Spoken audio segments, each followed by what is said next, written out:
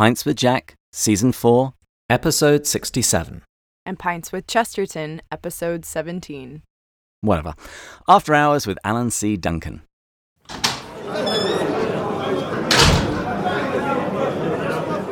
Welcome, everyone. Pints with Jack is your weekly C.S. Lewis podcast, where normally Matt, Andrew and I break down and discuss the works of C.S. Lewis. And this season we were eavesdropping on Screwtape. However, we've now finished all of Screwtape's letters, and today is a Thursday, and it's therefore an After Hours episode. And today is a special crossover episode with another podcast which you might have heard of, Pints with Chesterton.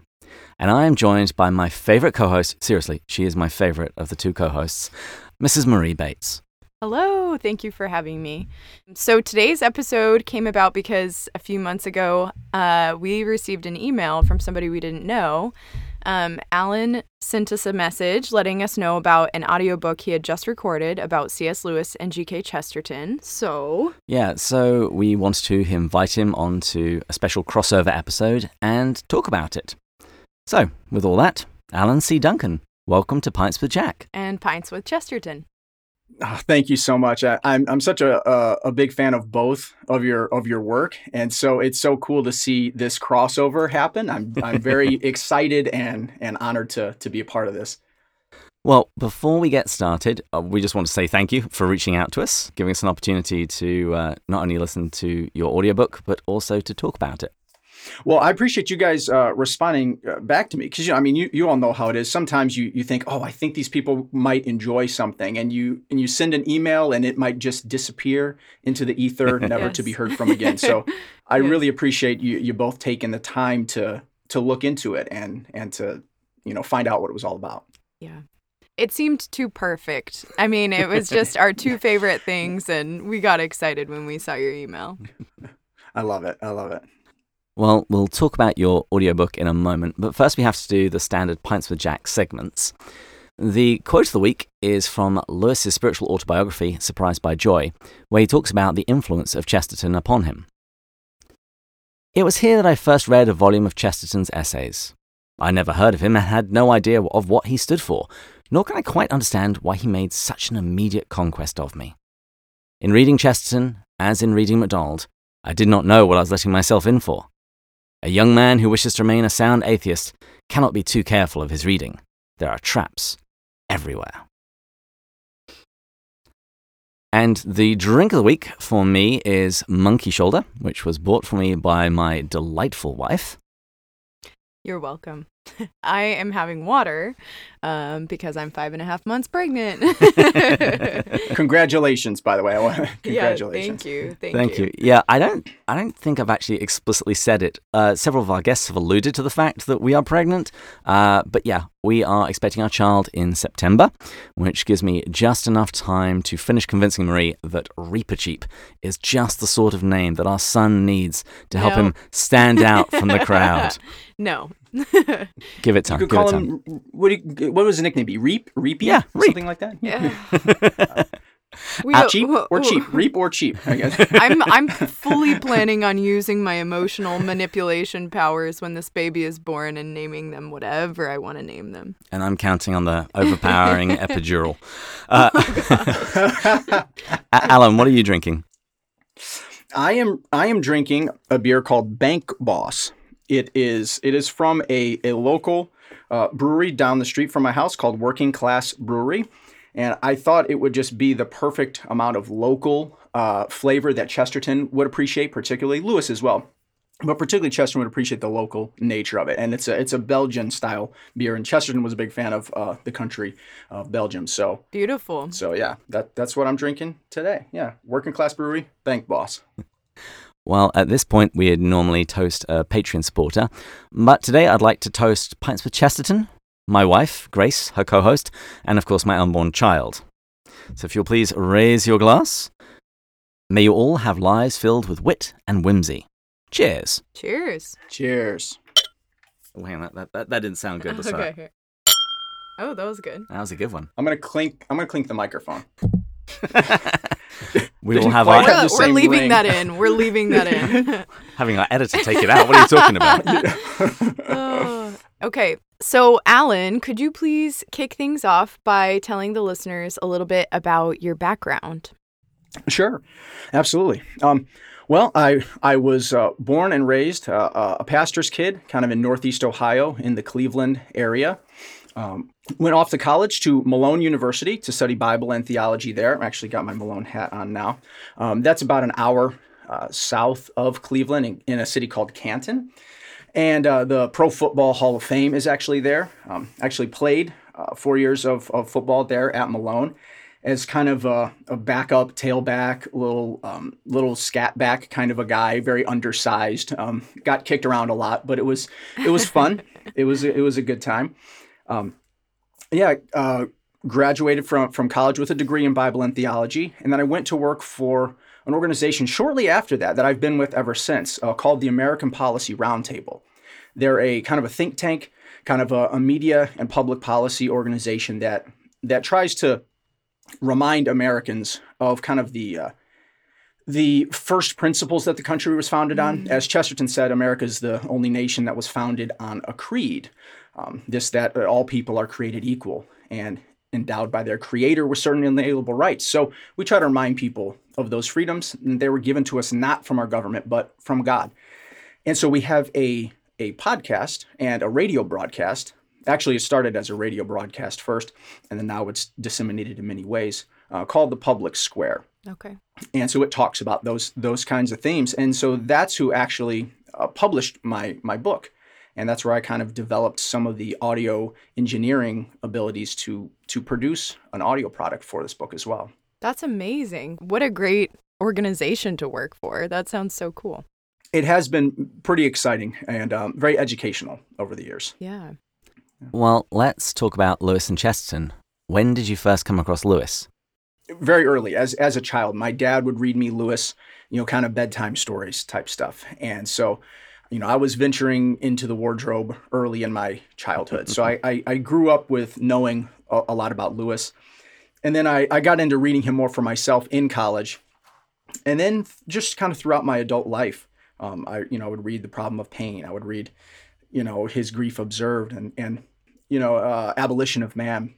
Because like I said, I work for this organization. Lewis is talked about a lot during that organization, during meetings and radio broadcasts. And that's where I actually heard of Chesterton first as well.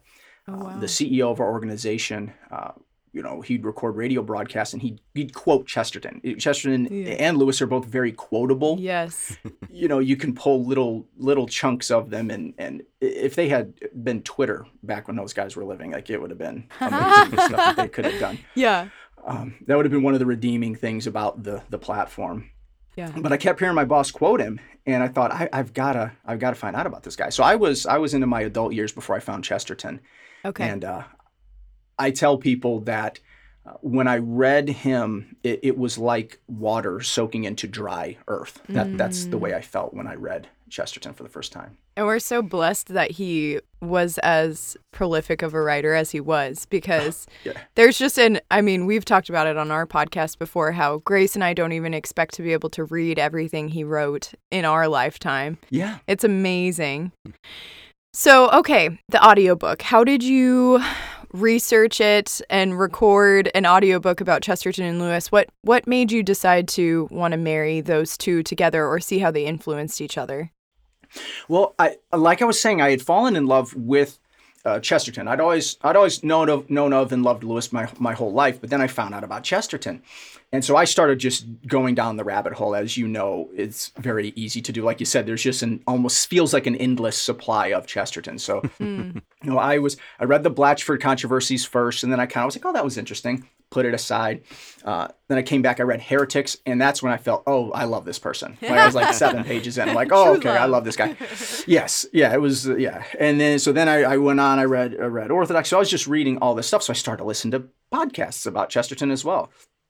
And so Uncommon Sense with Nancy Brown was a podcast at the time. She's not doing that anymore. They still have Uncommon Sense going, but Nancy Brown's not working on that particular podcast. Adrian Alquist is doing that. Shout out, Adrian. And so Dale Alquist, the president of the Society of Gilbert Keith Chesterton, was on the podcast, and they were doing kind of a live debate. And it was a Chesterton versus Lewis debate. They were just having fun with it. Yeah, which that would be fun for you guys to do a little back and forth one of these days. It's a good idea. Maybe we could get a little heated today. I don't know. You're going down, Mrs. Bates. Okay. Okay. We'll see. Do you want dinner tonight or? She is carrying your child, so I don't know. That's an unfair advantage. 2 versus 1. Yeah. Yeah, exactly. So Dale Alquist on that podcast says, well, did Lewis and Chesterton ever meet? That's a question some people have that know of both of them. They want to know, well, did these guys ever meet? They didn't meet face to face, but Dale Alquist said, well, they did meet while Lewis was reading Chesterton's works. And he said that he wrote notes in the margins of these books. And I thought, I have to see those books. I don't know where they are.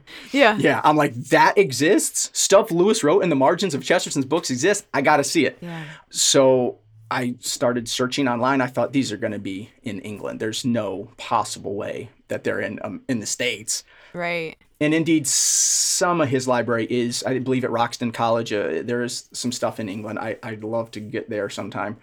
But the Wade Center and Wheaton College also has a nice chunk of Lewis's library, as well as other authors as well as Chesterton too. And so you can book a day, you can go sit down, and you can look at and check out books that Chesterton wrote, that Lewis owned, and Lewis wrote in the margins. And it was really, really cool. My dad went with me, and we just had a great day. That is amazing. Yeah, when I first took Marie to England, when she was my lowly girlfriend, not even wife and mother of my child, we went to Oxford and we got to see Chesterton's library. So his books with his those are hilarious. The guy liked to doodle. Yeah, he did. Yeah. He didn't do so, in the books we saw at least, he didn't do so many notes as he did draw swords and little guys fighting. But it was really, it was really interesting because we admire them so much and we read their works as these great minds, but they were regular people who read other people's books and drew doodles in the margins. They weren't thinking, oh, I'm creating a portal for people to look back at me in 100 years. They were just living and reading and writing, Yeah, it's amazing. It's funny you mentioned that. I did check out some of Chesterton's library because the Wade Center has some of his too. So I have seen some of that doodling that you're talking about. And it's funny, Lewis's handwriting and penmanship, though it changes a little bit over the years, maybe we can talk about that some later, but it's pretty concise. It's pretty neat. It's very ordered. You can tell what's going on in his mind. And then you look at Chesterton's stuff. There was one, I don't know if it was coffee or wine, but it was splashed and spilled and dried all over this book. I'm like, well, he was drinking something that day. Yeah. And then you're right. He's just drawing these old guys' faces in profile and just the weirdest stuff. Yeah. I just loved it. It was they're so similar in so many ways, but also so very different in so many ways. And I just love that. Oh, totally. Yeah. I love imagining each of them writing in the different settings that they would have written in. And, all the stories you hear about Chesterton, it's like he was in a pub, he was in bed, he was sitting at his breakfast table or whatever. But with Lewis, it felt like he had a little bit more of a clear structure. Yeah, and he was sitting at his writing desk for a lot of his writing, and he had a more structured way of doing things, which is funny because that's like David and I exactly. I was gonna ask, do you find that the show notes came over to me. I said, oh, okay, we're gonna be more Lewis today. Yeah, this is not from me. I didn't make the notes, but it's really nice. They had a lot to. Lewis learned so much from Chesterton. I'm sure Chesterton, if he had been the one who had come later, would have learned from Lewis as well. So. Oh, that's interesting. That is interesting to think about. Yeah. Well, I've heard people say once you discover Chesterton, you don't need to read Lewis anymore. Dale Alquist says that. We're going to fight. I Is on. wasn't gonna name names. I wasn't gonna name names, but God bless but you, Dale. I don't. We're okay Yes. with you. Yes. But I do disagree with that. I think that they both, like I said, they're similar, but they're very different. Chesterton is kind of more freewheeling and go with the flow, and that's so necessary, and that's going to impact people in a certain way. But Lewis is so very tight and structured and concise. Like it's just a different thing. Yeah, and you can't, I mean, it would be such a less colorful, less interesting world if we started making those kinds of statements, even just about poetry. It's not like because we had Byron, Yeah. we don't want Whitman, or, like you don't want to say, well, this poet was, we had Shakespeare, so we don't need any of these poets who came later. No, they all add to the richness of language and the human experience. So Yeah. And they also talk to each other, which is the great thing about your audiobook. We get to see the conversation, so to speak, that they had. yeah. That's really cool. Well, I think Dale is probably kidding when he says it. I don't know. I don't want to speak I for him, hope but so. I hope he's. Well, if you look at he's a wise man, so I think he would realize that was foolish to If say. he knows Well, what's good for him. If he knows well, the what's- Screw Tape Letters. The Screw Tape Letters is required reading for the Chesterton Academy. It's on their reading list. So I think the Screw Tape Letters is something, as you guys have just been going through, Chesterton doesn't have something exactly like that. Like that's totally, I think Chesterton may have influenced it, but what Lewis did with that is not something that really anybody I think has ever done. Yeah. So you don't want to lose that. Yeah. Now, you sent us your audiobook. Firstly, how do people get the audiobook? I'll put links and everything in the show notes. And also, is it audio only or is there a print version as well? Oh, thanks for asking. The place that I'm directing everybody right now is the radio broadcast that I work for as producer and one of the panel members is the Public Square, as I talked about. We have a free phone app that people can download. The audiobook is there on that phone app for absolutely free if people want to do it. So we're directing people to the Public Square app, mobile app, and they can listen to the book there. That said, I know it's kind of difficult. A lot of times people that listen to audiobooks have a very specific way they like to do it, a specific site that they use. So it is other places as well. It should be most places where you can get an audiobook at this time. Okay, great. Yeah. And we're working on a print version, but there is a Kindle ebook as well. Great. So folks can do that. So in the preface to your audiobook, you talked about how you did the research. So can you please tell our listeners, how did you discover the details of Chesterton's influence upon Lewis? You've hinted at it already. Sure. Okay. So the Marion E. Wade Center at Wheaton College, for anybody that's listening to this podcast, you'd probably really like the library. You should probably just go. They're great folks there. So we emailed them, and it's interesting. You have to go through some protocols. You have to tell them exactly what books you want to look at. They have kind of a database on their website where you can go through and see, okay, this is C.S. Lewis's library, and these are all the books he owned. Like you could go look at his copies of like Chaucer and Shakespeare, and all these different things are there. But we had limited time, so we checked out just the Chesterton books that he owned that had annotations in the margins, because they've cataloged them for you. It says these books on these pages have some kind of notation. So we checked out 11 of those books ahead of time, and then got there and they had them all, because they're not just like on shelves necessarily. They're kind of back in the caverns of the library. So they bring them out to you one at a time. And they place them on this like pillow before you, and you can't have any ink, no pens, and no drinks, put you right up front. No coffee, no drink. Yeah, no, there was no pints. So we had no pints. At least with Chesterton's books, how would they know? Yeah, exactly. Yeah, he did that, not me. That was him. Yeah. So then we just went through. We just kind of had yellow legal pads and went through and just hand copied every page and every note that was in the book. And so that is so cool. It was really fun. I mean, in like the nerdiest possible way, it was just very fun. So and it was cool to do with my dad. You know, he and I would be like whispering back and forth and stuff. And we're kind of looking at the security cameras, and there were things we wanted to take pictures of. There were no pictures allowed because all these notes are owned by the different like Lewis Company and stuff. But it was just a great time. Is your dad a fan of Lewis and Chesterton as well then?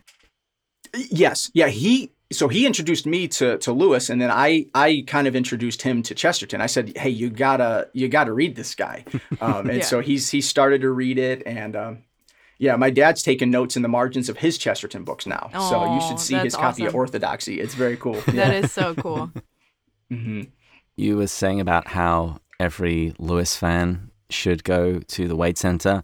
I think we're going to do another announcement. Marie and I just bought a house. And it's in Wisconsin, nice. Which is just a few hours drive from the Marion E. Wade Center. Yes. So I'm just going to now call that our summer home. I like it. Yeah, it's a beautiful building. The Kilby Reading Room is where all the books are stored and where you sit. But yeah, the building itself is very beautiful. Yeah. David's very excited. He's maybe more excited about that than the house. I'm like, oh, the kitchen. He's like, we can drive 3 hours to the Wade Center. I'm like, yeah. That's awesome. Woohoo. Have you been to the Wade Center before? No. Neither of us. No. Okay. Mm-mm. Okay. But you've been to England and seen really cool stuff too. I've been there once or twice. Yeah. We have gotten to see some really cool things there, but it would be great to see what they have in their collection here. So, okay, so David really wanted us to talk about the problem that your wife raised during your research. So, yes. Can you tell everybody about that a little bit? Okay, so we found the notes in the margins, and really there were more notes in the kind of the blank back flaps of pages, particularly in Orthodoxy. Fancies versus Fads, I think, had some of that. Heretics a little bit.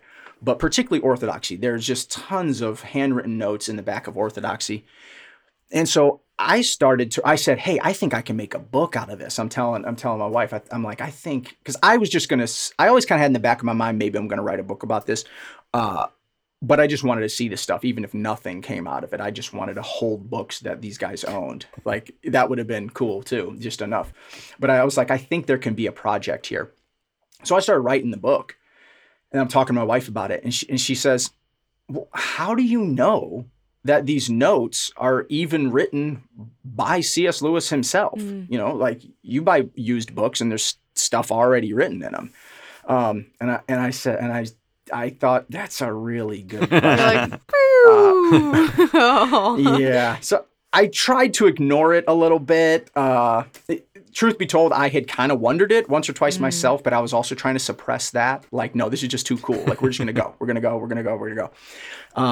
But see, I say in the book, and it's true, so I'll say it again here. I have to read like 10 good books to get to where my wife already was. My wife's the kind of person who, like, Chesterton would have, like, really loved. Like just common sense. Like, she grew up, like, the first 8 years of her life on, like, a Texas farm. She's just like a good-hearted, common sense person that I tell her all the time that she knows how to bottom line stuff.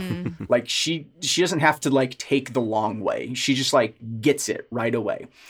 And so for her to ask that question, I was like, I think I need to listen to her. I got to figure this out. Oh, don't you hate that moment? Yeah. You're like, oh, I have to be intellectually honest about this now. I was talking about listening to your wife, but that too. Oh. Yeah. So I managed to come upon the contact information for the now late Walter Hooper, who most C.S. Lewis fans love Walter Hooper because he kind of Lewis's literary executor towards the end of his life, and really helped to preserve Lewis's writings for future generations, saved some of his stuff from being burned, literally. Just a great guy. Marie and I actually met him briefly when we were in Oxford. Did you really? Just after looking at all the Chesterton stuff. Oh my God. We were wandering around in the church next door afterwards before Mass was going to start, and then I just stopped dead in my tracks, and Marie went, "What is it?" I went, "I'm pretty sure that's Walter Hooper." Oh my goodness. How long ago was that? That was 2 years ago? Yeah, 2 summers ago. Okay. Yeah.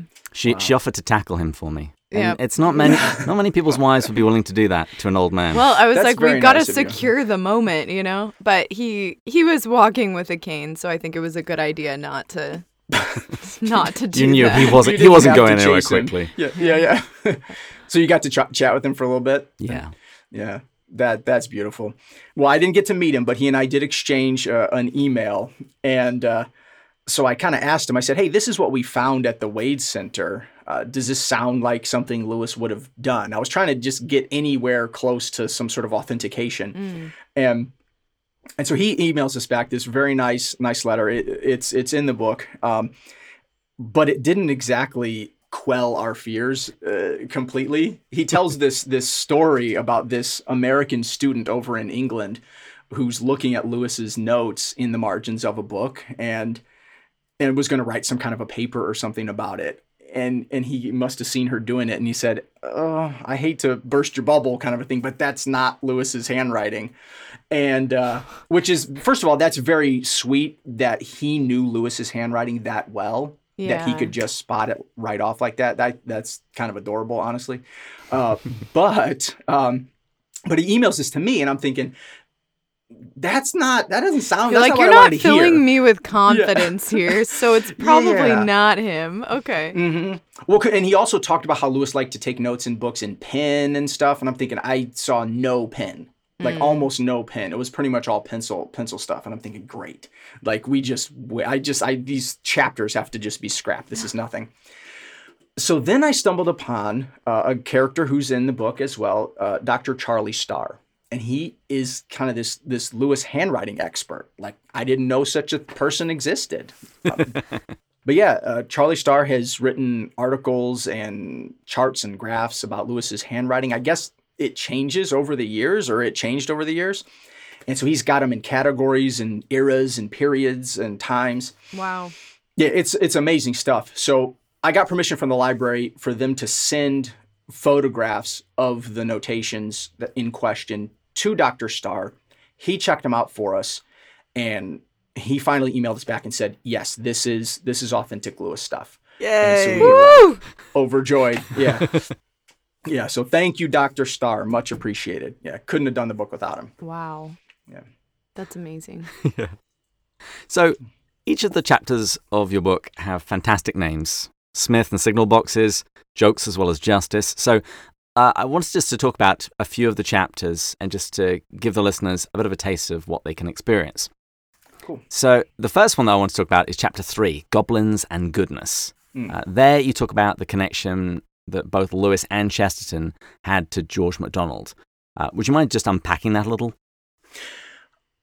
Yeah, George MacDonald was a Scottish writer who lived during the 1800s, and he was kind of a forerunner, I think, to a lot of the thought that would come later. And I'm particularly fond of him. My last name's Duncan. I have some Scottish blood on my dad's side, and so I'm always happy to see a Scottish writer being praised. But it's somebody that Chesterton was fond of, and somebody that Lewis was very influenced by MacDonald. He called him his master in many ways, and so.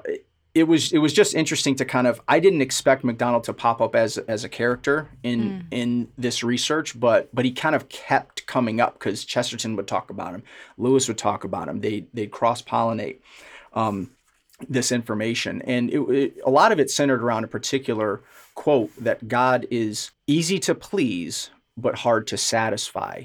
Lewis and Chesterton both resonated with that quote. Wow. Am I misremembering? Is it Phantastes that Lewis said his imagination was baptized by it? He said the brightness of the book sort of came out into the rest of the world. Yeah. Yeah, MacDonald's amazing. Although I am trying to finish Phantastes right now, and I don't like it as much as some of his other books, but I heard you say that on the podcast. I heard you say that on No. Well, I haven't read it yet. So I'm interested to jump into that myself. I was reading it to Marie, and she kept falling asleep each time I did that. So she's now on her own. There are certain books. You tried. There are certain books that we've been able to get through that way, but other books that just make me fall asleep. So Anyway. Oh, I have a MacDonald book on my shelf. Here, let me show it to you real quick. Hang on. This was cool. I just found this at a used bookstore. It's The Light Princess by George MacDonald, but pictures by Maurice Sendak of Where the Wild Things Are, which I thought that's such a cool. I never would have. What an interesting combo. Those, yeah. Yeah. So I've started it, but I haven't really gotten to it. But it's these really like detailed rendered. Sorry, your listeners won't be able to see it, but you guys can. That's beautiful. These really detailed pictures. So I'm gonna read this to my kids for bedtime stories, I think. Nice. Well, if you read it to Marie, she will fall asleep. I promise. She'll fall asleep. Would you have to stay up to look at the pictures though? Yeah, yeah. Luckily, it's okay. He's not responsible for my bedtime stories. You are, so it's all on you. So in chapter 6 of your book, Appetite of Infancy, you mentioned Chesterton puppet shows, which are so fun and I've read about in various biographies. And when David and I were in England, we got to see some of his various articles, including puppets. See and play with. Yes, we did get to touch. Stop. Seriously? We got my fingerprints are over everything. We did get to touch everything. I think it was like this blessed week-long period before they were moving this whole collection of Chesterton's belongings, and they're not a museum, so they weren't like making us wear gloves or anything. Or paying attention as we were sword fighting. Yeah, we just... Chesterton was smiling from above, I know, that's his style. He wouldn't want it to be so, I don't know, careful. But think about it. When was the last time those puppets were played with? Like, right? It could have been him. Right. You could have been the next people. The next children. Well, yes. Knowing him, I feel like he and Francis, they gave away like everything when they passed. So I think probably they did get some use, but you're right. I mean, now he would have wanted them to be used. So and apparently all of this stuff has been sent to a museum in London. I don't know, given COVID, if it actually opened, but I can assure you that unless they have cleaned his glasses, my thumbprint is on the right-hand lens. Yeah. Now, in that chapter, Appetite of Infancy, you also quote what is probably my favorite line from On 3 Ways of Writing for Children. It's the line, "When I became a man, I put away childish things, including the fear of childishness and the desire to be very grown up." And also in that chapter, you talk about someone that we recently mentioned on Barfield Month, Lewis's goddaughter, Lucy. Yeah, well, to me, it's interesting that Lewis was kind of on record. Well, first of all, we know Lewis now as this guy who wrote one of the classic children's sagas of all time, which is another reason why you have to read Chesterton, we have to read Lewis, because Chesterton doesn't have something like the Chronicles of Narnia in his catalog. But we know him as this children's author. But he was on record saying, I really wasn't that fond of children until the war brought them to me. So London is undergoing this bombing siege during World War II. And, so kids were evacuated from London. They move into Lewis's home. And the first time, I guess, he really gets to be around kids, he actually finds that he does like them. And so I think that he might not have liked the idea of kids, but he always did. He always would have liked the kids. I think that's the first chance he got to be around them, he found that he liked them. My suspicion is that Lewis was quite an odd child as a child, and other kids didn't understand him. And so I think he just assumed that would just continue through. Yeah. And he was such a bachelor for so long, So as you said, he just wasn't exposed to them really. Well, and his work was such, the kind of stuff that he did, the amount of writing and thinking that he had to do requires a lot of alone time. I've got two kids. I have a 6 and a 10-year-old, and, I like to write. It's very hard to write with a 6 and a 10-year-old. It is. So any writing that you two want to get done before this child comes out, you should write. Yeah. Okay, babe. 3 months. Let's go. Yeah. Mm-hmm. Okay, so also in Chapter 8, The Binding Bet of Marriage, you talked about Chesterton's marriage to Frances and Lewis's marriage to Joy. So what were some of the things that you found that each of them said about marriage? Yeah, well, Chesterton compared marriage to a bet. this binding bet, kind of this gamble. Amen to that. You're rolling the dice. Yeah. Sometimes you win, sweetheart. Sometimes you win. Yeah. But yeah, Chesterton saw all of life as this great adventure, and so of course he sees marriage as this exciting, this gamble, this bet. It's just you don't know what's going to happen, and so he's just got this excitement about entering into marriage. But in the book, I talk about the joy of the beginning of Chesterton's marriage, because he was just so excited when he got engaged. He writes like a letter and a poem to her practically when they get engaged. Way to make us all look bad. Yeah, I know, seriously. And then so Lewis, I kind of talk about the end of his marriage, sadly. But so in A Grief Observed, Lewis compares marriage to a dance, and that even after a spouse leaves you through death, you don't have to really stop dancing with them. It's kind of the final figure is the death, and then you kind of can still get to learn to love that person even when they're away. And I just thought it was just a beautiful way to think about it. And it seemed to be one of the only things that gave him peace during that time. Because A Grief Observed is a tough read.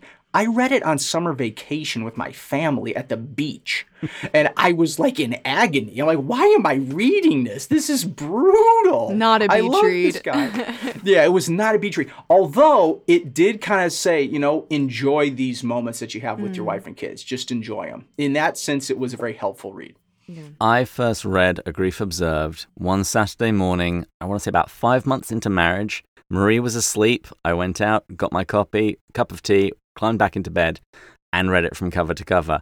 So I think I'm equally weird. Yeah. Wow. Yeah, I didn't do it in one sitting. That's pretty amazing. I wake up and you're crying next to me. Yeah, I love you. Yeah, you're like, please don't die. Yeah. I love both of them on marriage because they both very clearly believed and lived in their marriages that it's such a precious gift to be married, and the love that each of them had for their wives is just so beautiful. And I don't know, we frequently talk to people about marriage as some of our friends are heading that way and some of our friends who are newly married like us as well. But shout out to Joe, who just got engaged last night. Yes, congratulations, Joe and Kylie. But congrats. So like the world tells us today that if you're not happy one day, do what makes you happy, even at the expense of your spouse, at the expense of the family around you. But they just saw marriage as such a gift and something that is more important than day-to-day happiness. And like Lewis's grief when Joy died, he still saw the beauty and like appreciated his marriage to her so much, even though he suffered so much because of it. Yeah, it was like he didn't have to stop loving her. I think that he realized he didn't have to stop loving her. And I don't know. It's just, yeah, you're right. It's a beautiful picture.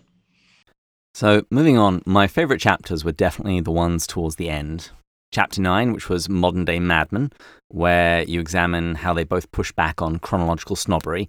And Chapter 10, Jokes as Well as Justice, where you talk about Chesterton's humor when debating and Lewis's letters to children, which are adorable. Mm-hmm. And you also had an interesting hypothesis about the interaction between orthodoxy and the Screwtape Letters.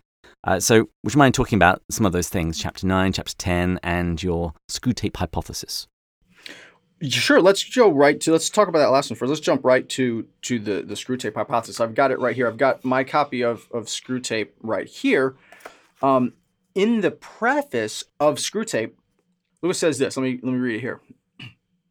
Because Lewis was trying to figure out how he wanted to depict the demonic characters in Screwtape. He was trying to, how do I write them? And he quotes Chesterton. He says, Satan, said Chesterton, fell through force of gravity. He said, we must picture hell as a state where everyone is perpetually concerned about his own dignity and advancement, where everyone has a grievance, and where everyone lives the deadly serious passions of envy, self-importance, and resentment. And so he's talking about, I'm not going to make my demonic characters funny and frivolous. I'm going to make them dark and serious and evil. because he saw other writers making the demonic kind of funny or light in some way. Mm-hmm. And he's like, no, we're going to make it evil. And I think that his reading of Chesterton, as he quotes him here in Screwtape itself in the 1961 preface, to me, I'm thinking, you know what? Maybe he kind of learned that from Chesterton, at least in some way. He was reminded, you know what? I'm going to make these guys dark and evil because that's what evil is. It's not funny. Evil can't be funny.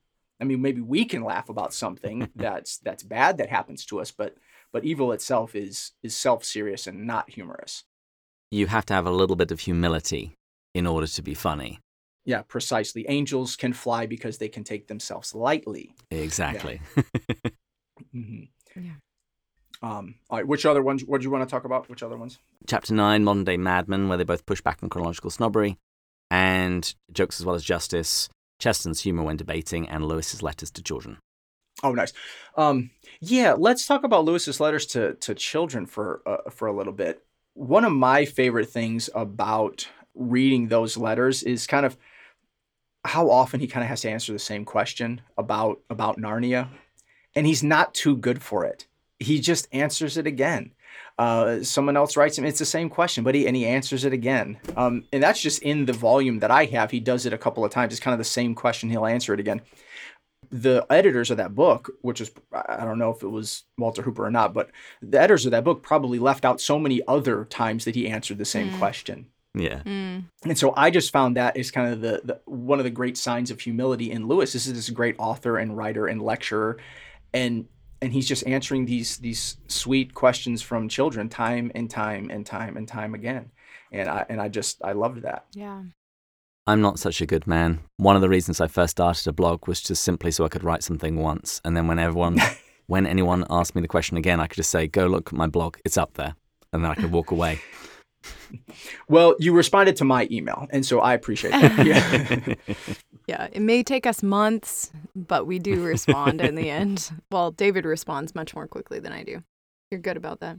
Well, and this kind of gets us to the modern, we talk about modern day madmen as one of the chapters. It would have been interesting to see these guys living in this modern day society and what they would have said about certain technologies. I think we can extrapolate from their writings and try to layer them on to some of the things that we're going through in our modern day. And I think they've got a lot to say about it. And that's one of the things that I like about their writing. It's very timeless.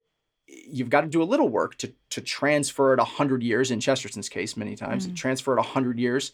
Lewis, not quite that far, but still pretty far, and see what would they say about, social media? What would they say about smartphones? What would they say about our use of this and what it's doing to our minds? Yeah. I think they'd have a lot of warnings for us. And what about Chesterton's humor when debating? I also like that part in particular. Oh, well, yeah, thanks for bringing that up. One of my favorite kind of anecdotes comes about the time when Chesterton debates Clarence Darrow.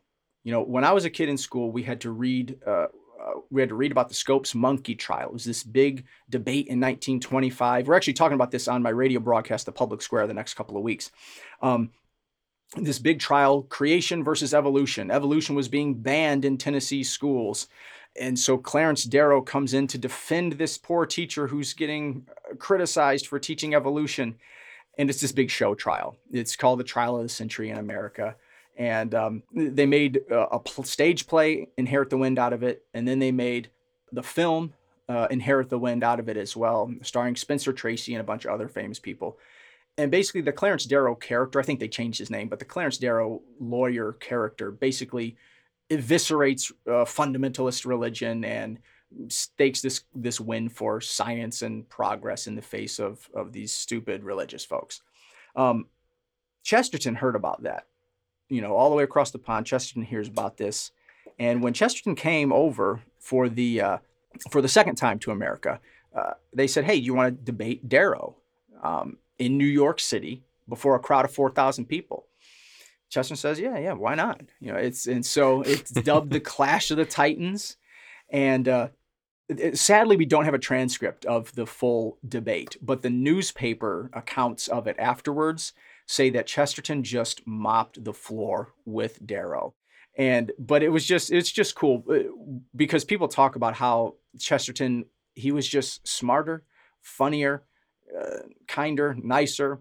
The power went out during the debate at one point, and Chesterton jumps up and says, see, science is not infallible, and the crowd loved it. And so he just always had that wit and that whimsy and that levity to him.